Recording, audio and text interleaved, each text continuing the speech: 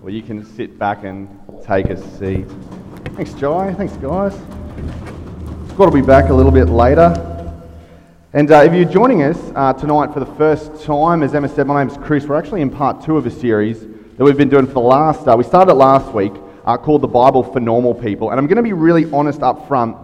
We have an agenda, I have an agenda, our team has an agenda with this series, and we let you know last week what our agenda was, but we want to keep reminding you so that you don't think, like, where are these guys trying to take me?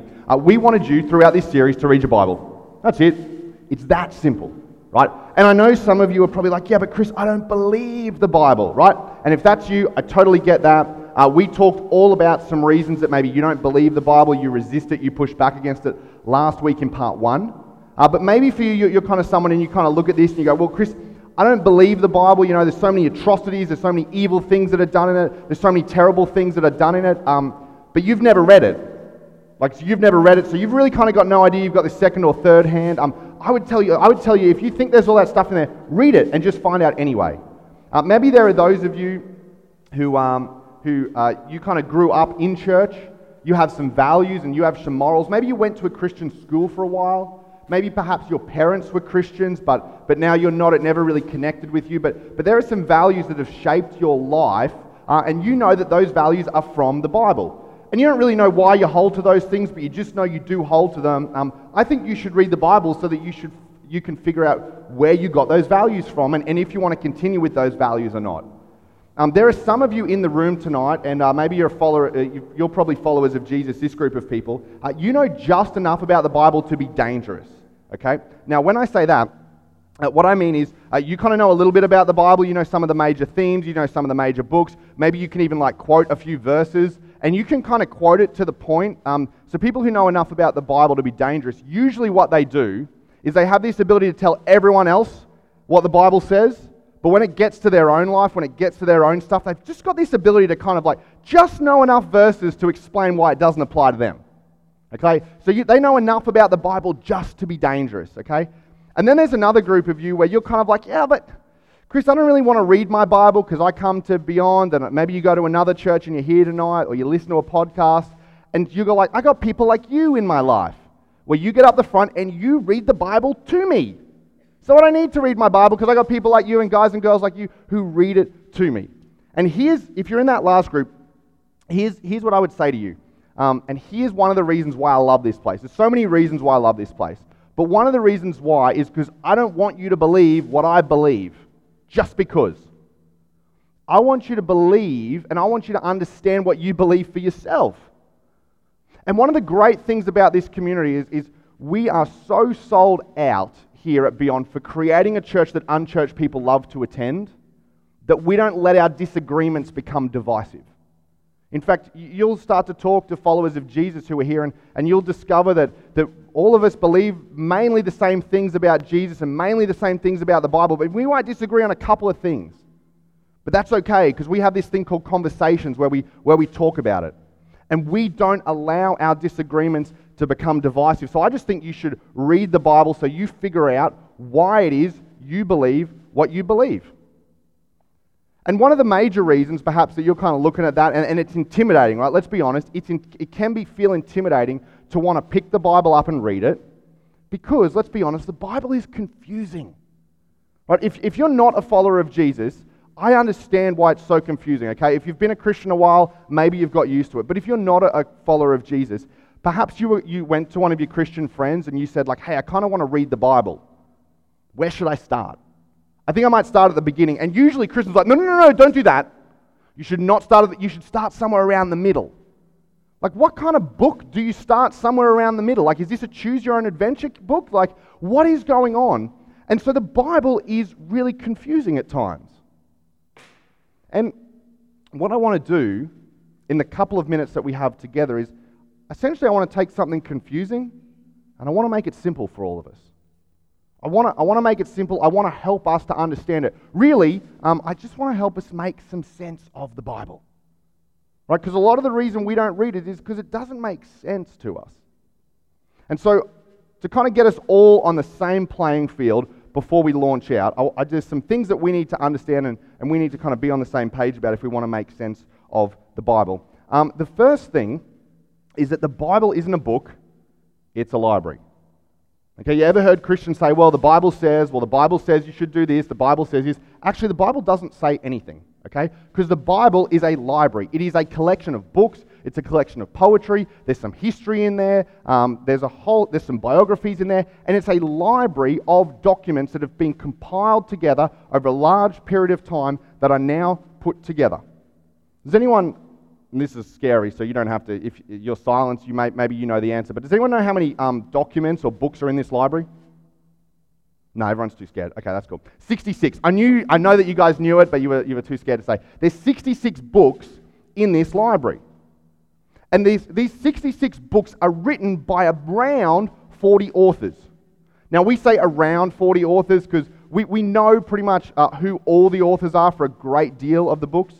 But there are some particular documents where we're kind of like, well, it's got some similarities to one author that we know, and it's really, really similar in like almost 80% of it, but there's just some parts that are really, really unique. And maybe this author at this point in time decided to bring in a writing style, but it's just so unique that maybe they had a co-author. Maybe there was someone else writing this book, and so we like to say that there's around about 40 authors who kind of put this collection of works together. The first author, his name was Moses. He started writing around 1400 BC. And then the guy who finished it, the last author that we have, his name was Paul. He would have finished writing somewhere around 70 BC. So you've essentially got 66 books by around 40 authors compiled over a 1500-year period of time. And what's crazy is that when you put it all together, what you get is they all tell a single story. There is a single thread that when you look at these 66 books compiled by these 40 authors over 1,500 years, there is a single thread that weaves its way through every single one, and it's the story of redemption. It is the story of humanity that was created, but then kind of said, thanks God, we got it from here. Thanks for the kickstart, God, but we think that we know how to do things a little bit better than you. And it's the story of a humanity that turned its back on God. And when that happened, God didn't get mad and God didn't power up, but God drew near. It's the story of a king who was betrayed by his people, and instead of exercising judgment, extended love. It's the story of a father who was betrayed by his children, and instead of refusing them the inheritance, chose to extend grace.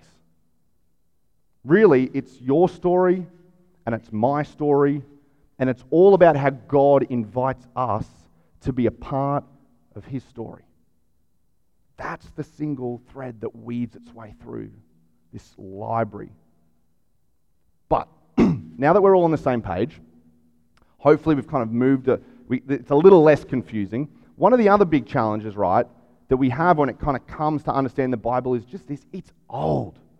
Right? It is old. When you think of when Moses, the first author, started writing, it's over 3,000 years removed from where we are today. And it is really, really old.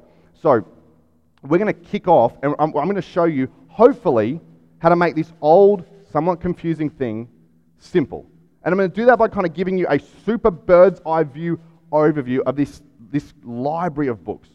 Now, this library, when you kind of start to open it, and the reason that followers of Jesus will tell you, if you've kind of asked them where you should start, is towards the middle, is because primarily this book is broken into two major sections, right?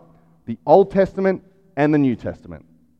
Now, this word here, testament, it's not really a word that we use at all today, right?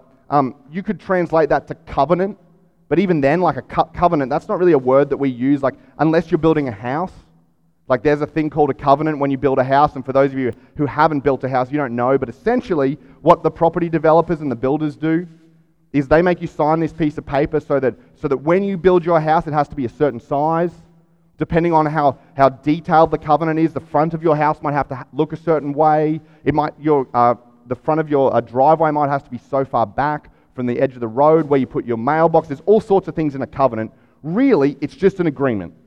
It's an agreement between you and the property developers and the builders to say, hey, we all agree that when we start construction, there's some rules that we're going to abide by.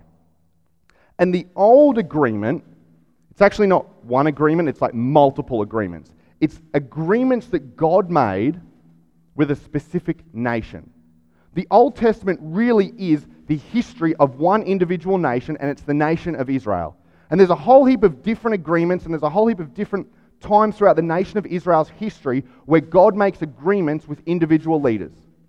In fact, chances are, if you grew up in church or Sunday school, you might know of some of these agreements. Like God made an agreement with this guy called Noah, and he said, hey, I'm not going to flood the earth ever again. Like that was a bad idea. Like I'm not going to do that again. He made an agreement with a guy called Abraham, and he said, Abraham, through your family, there's going to be a whole lot of blessing that comes. Generation after generation will be blessed because of your family, and God makes that agreement with Abraham. And then there's an agreement that God makes with a king. His name was King David. He was the king of the nation of Israel, and God said, hey, David, what's going to happen is whoever is king of the nation of Israel from this point forward is going to be from your lineage. And it's super interesting, if you're a Bible nerd like me, because Jesus actually comes from the lineage. You can trace Jesus' family tree back, and it has David in it. And so it's all these agreements that God makes between the nation of Israel and a group of people. And the New Testament is a new agreement. When Jesus comes, Jesus brings something brand new. And it's no longer an agreement between a specific nation. It is an agreement between the entire world. God says, no longer is this agreement just between me and Israel. This is an agreement that I'm going to open up. And I'm going to give every single person the opportunity to be involved if they want to. And if they don't, that's okay. But I'm not going to keep this just to one group of people anymore. And so that's kind of the two major divides that when you open it up, you can go, oh, well, there's the old agreement and the new agreement. One's with the nation of Israel, one's with all of humanity. There you go. You've already learned something tonight. How cool is that? And so this is kind of the confusing part, right? Because you open up and you start with the Old Testament. And here's the challenge, if you've ever tried to kind of read the Bible, it's not chronological, right? It's divided into 4 brackets. And the way it's divided is law, history, poetry, and prophets. That's just when people were systematizing it, when people were putting it together, they were like, these are the groups that seem to make sense. We'll put the law group together, we'll put the history group together, we'll put the poetry group together, and the prophets together. Why? Because they were all Israelites. They knew the chronological sequence. Like they weren't really thinking about, geez, I'm sure there's going to be a church in Marumba Downs in 2019, and it's going to be confusing for them when they pick it up. So here's what we wanted to do for you tonight. Stuck to your butts, probably, or on a chair next to you, there is a card. Okay? There is a card. Our team have put this together. They've done an incredible job. And it's going to come up on the screen as well. And I want to show you what we've done is we've actually put the Old Testament in chronological order for you.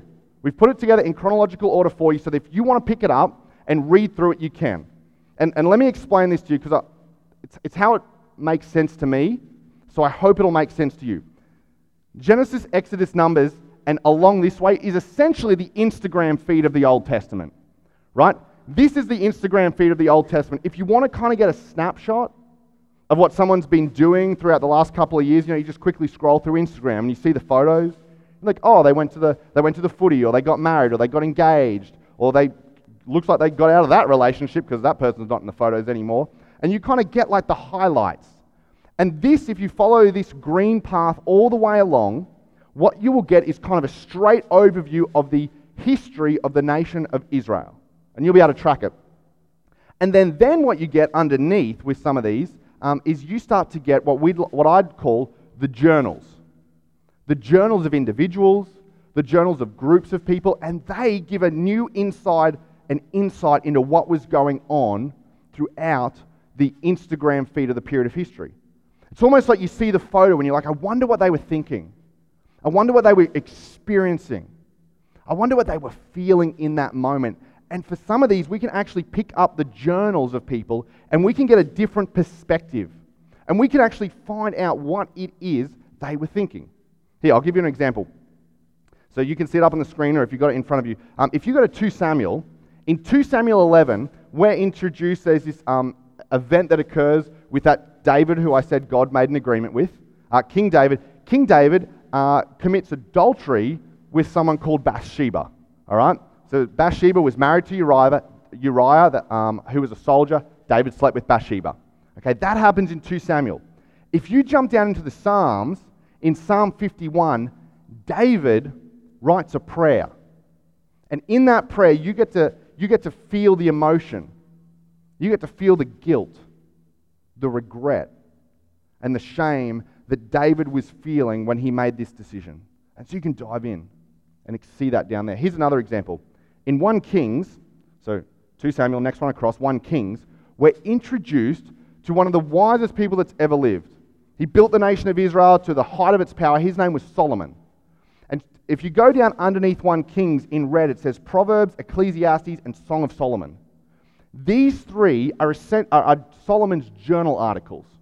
And Solomon's written them in 3 very unique and 3 very different ways. And so you hear about Solomon in 1 Kings, and then in Proverbs, Solomon gives us all his wisdom.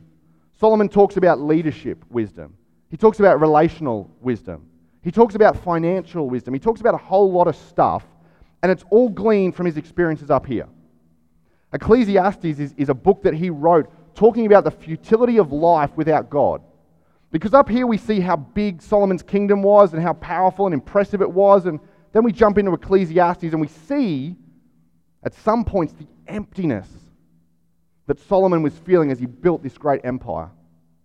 And the last one, Song of Solomon, that's the most explicit book in the entire Bible, okay? In fact, if you're a Jewish boy and you were living in the nation of Israel, you had to get to a certain age before you read it, because this is essentially the sex talk book. And Solomon figured out, I'm pretty wise, but I shouldn't put it in Proverbs. That's not general wisdom. I'll make a sex talk book. And so Solomon wrote Song of Solomon, and talks about all that sort of stuff. And then this kind of timeline progresses, and it finishes, the nation of Israel's timeline finishes with that last book on the very end. It's called Nehemiah. And at the end of Nehemiah, above it, you've got these prophets, Haggai, Zechariah, and Malachi, and they're talking about, and they're speaking into the events that are happening in the time of the nation of Israel when Nehemiah wrote his book. And essentially what these 3 people are saying is, God's going to do something. God's going to do something. God's going to do something. And at that point, it went quiet. And it went quiet for actually 400 years. Because there's a space of 400 years from when the Old Testament ends to when the New Testament begins. And in this space of time, this is when we have the rise of the Persian Empire. This is when we have the rise of the Greek Empire. This is when we have the rise of the Roman Empire. And for 400 years, the people of Israel are waiting for this God to do more. I don't know about you, but when the YouTube ad comes on and it counts down and it's like skip ad in 5, 4, 3, I get annoyed then. I'm like, come on, move. I can't handle that 5 seconds. 400 years. To put that in context, Australia has been recognized as a nation for just over 100. 4 times as long as Australia has been recognized as a nation, God went dark. Which means that children grew up in the nation of Israel hearing about the history, hearing about how God was going to come and God was going to do something and God was going to move. And they're sitting there, and I can imagine, if I was born 350 years in, I'd be thinking to myself, when are you going to give up on this? When are you just going to shelve this? When are you going to say that this is just like all the other myths that we've seen die? There's nothing to it. But then after 400 years, an angel appeared in a backwater town to a teenage girl called Mary. And he said, hey, God's going to do something new. And you're going to have a baby, and his name is going to be Jesus. Why would someone make that up? Because after 400 years, it would be easier to create a new religion. It would be easier to create a new movement. After 400 years, people were forgetting People had forgotten. People had moved on. It would have been so much easier to just start something brand new. But instead, it continued. And in fact, the very last thing that's written in the Old Testament, in the book of that prophet Malachi, as he's pointing forward, he's saying, God's going to do something, God's going to do something, God's going to do something. He writes this. He says, look, I'm sending my messenger. Someone's going to let you know something's coming, and he will prepare the way before me. Then the Lord you are seeking will suddenly, out of nowhere, as if you weren't expecting it, come to his temple.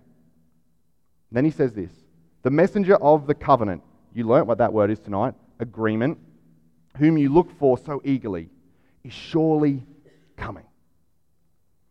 And then after 400 years, and after an angel has spoken to a teenage girl, a loud, uncouth, smelly guy rocks up on the banks of a river called Jordan and starts saying, God's going to do something, God's going to do something, God's got something brand new coming. And his name was John the Baptist. And everyone said, shut up, John, no, he's not. Like, no one was like, oh, wow, this sounds like this is seriously going to happen. No, people were kind of like, John, come on, man, it's been 400 years, dude. Like, get over it. And there were a small group of religious leaders who thought, like, maybe there's something to it. And they called John in and they said, are you the person who's going to do something new? Is it you? And he's like, no, like, I'm just getting you ready for it. And they're like, get out of here, John, like, you're crazy. And then one day as John's by the Jordan River, as he's talking to people, as he keeps saying, God's going to do something new, God's going to do something new, he looks up, and over the crest of the hill walks Jesus. And John stops mid-sentence, and he points at him and he says, this is the Lamb of God. You know how the nation of Israel, you know how you guys are always sacrificing stuff to get right with God? Well, this is the Lamb of God, and he's going to take away the sin of the world. He's going to make it so you don't have to do any sacrifices anymore. He's going to be the pathway to connect humanity to God. This is the new that God is bringing. And that was what sparked and what ignited the New Testament. And I'm going to get preachy here for a second, so I apologize. Just me personally, right? You don't have to buy this, you don't have to believe this, but just me personally, here's what I believe. The fact that there is a New Testament is a miracle in and of itself. The fact that there is, because after 400 years, it should have been dead and buried. After what Malachi said, people should have moved on. People should have created a brand new religion. But after 400 years, John the Baptist rocks up, and then Jesus arrives, and it reignites something that everyone had lost faith in. The fact there is one is just a miracle, in my opinion. All right, I'll get off my high horse. So if you open up the New Testament then, and you kind of move to that part, the New Testament, like the Old, is kind of broken into these 4 sections. It's broken into the Gospels, which are the biographies of the life of Jesus. We actually have one written by Matthew, one by Mark, one by a doctor called Luke, one by Jesus' best mate, John. Jesus' best friend wrote an account of his life. There's some history about how the early church began to grow.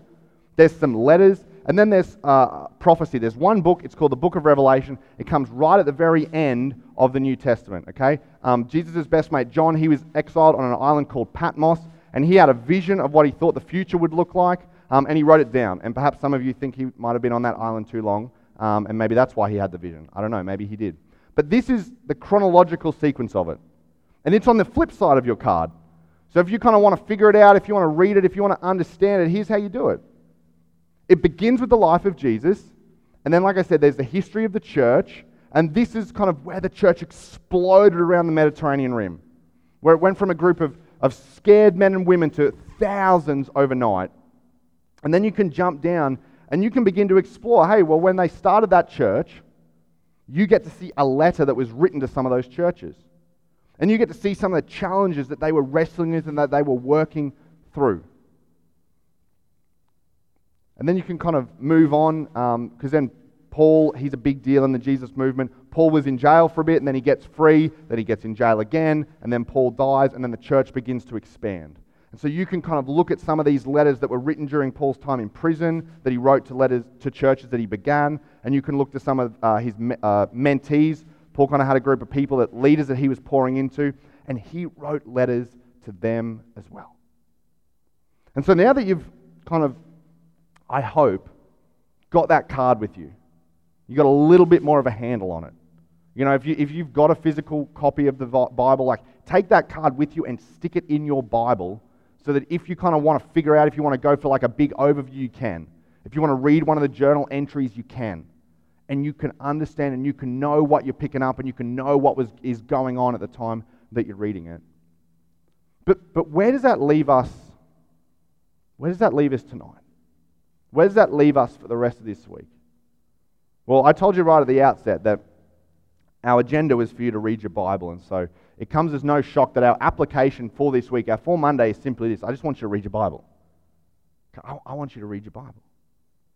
And I understand that maybe some of you are like, well, Chris, I don't believe the Bible. Okay, is it that you don't believe it, or is it that you don't understand it? Because those are two very different things. If you haven't read it, it's very difficult to believe something that you don't understand because you haven't read it in the first place. So is it the fact that you don't believe it, or is it the fact that you're kind of like, well, I've heard things about it, but I've never read it, I've never explored it, and so I don't really understand it, so I'm kind of confused? If that's your pushback, then now I hope that you can understand it a little bit more. I hope that because of tonight, you can actually begin to make sense of it and make up your mind for yourself. And if maybe your pushback to this is like, but Chris, it was written by people. It was written by people. For me, this is the biggest reason to read it, right? It was written, it's 66 books, written by over 40 authors, most of whom never met each other, who lived across a 1,500-year span of time in different regions across the world, and there was a 400-year gap in the middle. Yet the story picked up as if there was nothing ever, as if there was no pause at all. And despite this huge length of time, despite all these different authors, it tells one single cohesive story. The story of a God who drew near. So I would say, like, that's the reason to read it. And so this week, we're going to make this, because this kind of thing is like big, and it's kind of like, ooh, that's scary, like, where do I start? We want to make it really, really easy for you to start. And so we've actually kind of gone to another level. We don't have just a For Monday. We have a For the Week this week. And if you want to, you know, if you you can actually grab out your phone right now if you've got Instagram. You can go to our Instagram page at Beyond Church AU. And what we're going to do every single day, we're going to post one of these verses up there so that every single day you'll be reminded to grab it. But in case you don't have Instagram, we put this up so you can take a photo, or we actually have some of these cards at the back so you can kind of grab them, take it with you. But if you follow along with us for this week, we want to kind of give you a little taste. We want to kind of allow you to see what it's like and what's in there when you begin to read it. And so on Monday, we're going to read the 10 Commandments. Some of you are like, well, what do the 10 Commandments say this and the 10 Commandments say that? And you can probably name like 2 of them, but that's kind of the maximum. So we're going to let you know, A, where to find them, but B, what they are. You can kind of read them and you can discover it. Then on Tuesday, you're going to look at the story, and we're going to read the story of David and Bathsheba. We're going to find out how it is that David ended up committing adultery with Bathsheba. And then on Wednesday, we're going to read how a guy called Nathan called David out. Nathan sort of found out what David did, and he calls him out. And so on Wednesday, we're going to read about that. And then on Thursday, we're going to jump into and going to read David's prayer of repentance, his prayer of sorry, after he got found out by Nathan. And then on Friday, what we're going to do is we're going to jump into Jesus' best mate's account of his life, and we're going to look at the way that Jesus responds to a woman who is caught in adultery. The very same thing that David was caught in. And so you're going to get a little bit of like the Old Testament law, you're going to get a little bit of the story, you're going to get a little bit of poetry in Psalms, and then you're going to get a little bit of the biography of Jesus' life if you track along with us for this week. And just in case you're an overachiever, in case you're kind of like want extra credit points, not that we check homework, but in case you want extra credit points, here's a prayer I want to encourage you, if you're kind of up to it, to pray as you read through those verses this week. And the prayer is simply this: God, I want to see as you see and respond how you would have me respond. God, as I read this library of books, help me to see the world and help me to view people the way that you view them. Help me to get the lens that you see the world through. And then don't help me just to see it, but help me to move towards it. Help me to respond the way you would have me respond in that situation. And then come back next week for part 3, because we're going to continue the conversation. I'd love to pray for us as the band comes out. Jesus, picking up the Bible and reading it can seem so challenging. It's confusing and it's old and it can seem like we need a history degree to begin to understand it. But I pray that we wouldn't miss the story of redemption that flows through it. I pray that we wouldn't miss you in it all. And so I pray that this week, that even if there are people in this room who aren't followers of Jesus or who push back against it, that they would just begin to open it up and read it. For no other reason than reading it will just simply make their life better. And it will make them better at life. And Lord, for those of us who would say we're followers of Jesus, maybe we've been struggling to read the Bible. Maybe we've not sure how to approach it and we've been too afraid to ask a question. I pray that this week might be the first time that we reopen it in a long time, and that we would begin to discover once again who you are, how you see the world, and how you would have us respond. And we pray this in Jesus' name. Amen.